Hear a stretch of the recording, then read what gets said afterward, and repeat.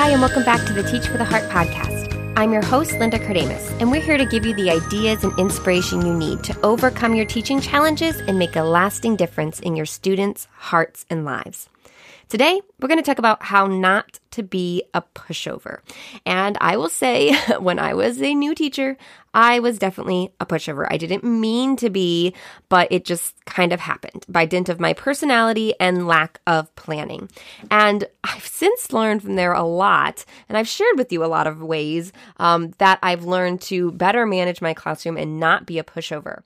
But as I've considered this, I really feel like 90% of classroom issues can be boiled down to one thing, or maybe not boiled down, but solved by one simple thing. And it's this: have procedures and insist students follow them. Or I'll say it even more simply: insist that students follow your procedures. That one thing, insisting that students follow procedures, solves so many problems. So many. Now, if you're doing that and you say, Linda, I am doing that and I still have problems. Okay, I get it, right? I didn't say it's going to solve all of the problems, but it will solve so many of the problems. Simply insisting that students do the procedures, follow the procedures. Now, this sounds easy, but if you've been a teacher for long or had any trouble at all with being a pushover, you'll know that this is actually way easier said than done. Here's what happens. This happened to me even recently when I was doing a long-term sub position.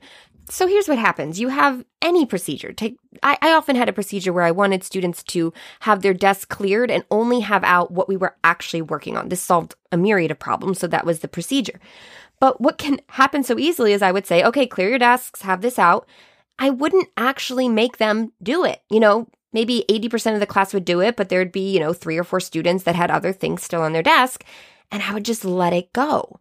And if you let little things like that go, if you don't actually insist that they follow the procedure, guess what? They're not going to follow the procedure, and they're going to get in the habit of not following procedures in your class and not doing what you say in your class, and your authority is going to diminish. It's such a simple fix, simply insisting students follow procedures. So if I have procedures that students have to clear everything off their desk except what we're working on, and I see students without stuff on their desk, I just need to say, so-and-so, please put that on the floor, or walk quietly and, tap it until they do it. I just need to make sure they're actually doing what I required them to do, and consistently. Now, this takes effort, right? Because it takes effort to go around and make sure that students are always following your procedures, but it does get easier over time because students realize, okay, I have to actually follow the procedures, and they get in the right habits. So this is, like I said, such a simple thing. But if you've been feeling like a bit of a pushover, your students are kind of taking advantage of you in bigger issues, I want you to ask yourself, I want you to look in your class tomorrow and say, man, are students actually following my procedures? Or do I just let them get away with only the majority following them, but some students just aren't following them and I kind of just don't do anything about it. I just let it go because it's not a big deal.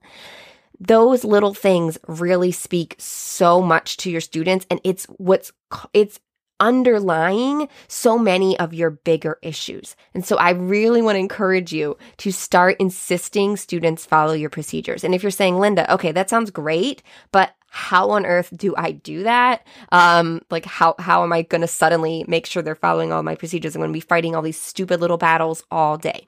I hear you. The easiest thing to do is a classroom shakeup. And I don't have time to tell you all about it now, but we're going to be sharing it in our upcoming free Classroom Management Solutions live training. So if you go to teachfortheheart.com/training and sign up for that, I'm going to teach you all about how to get your students to actually follow your procedures. And I'm going to share more about how this simple action will help alleviate so many of your other classroom management issues. So I hope you can join us there. Completely free training. You sign up at teachfortheheart.com/training. Well, thank you guys again so much. I look forward to speaking with you again soon. In the meantime, keep growing, keep trusting. You really are making a difference.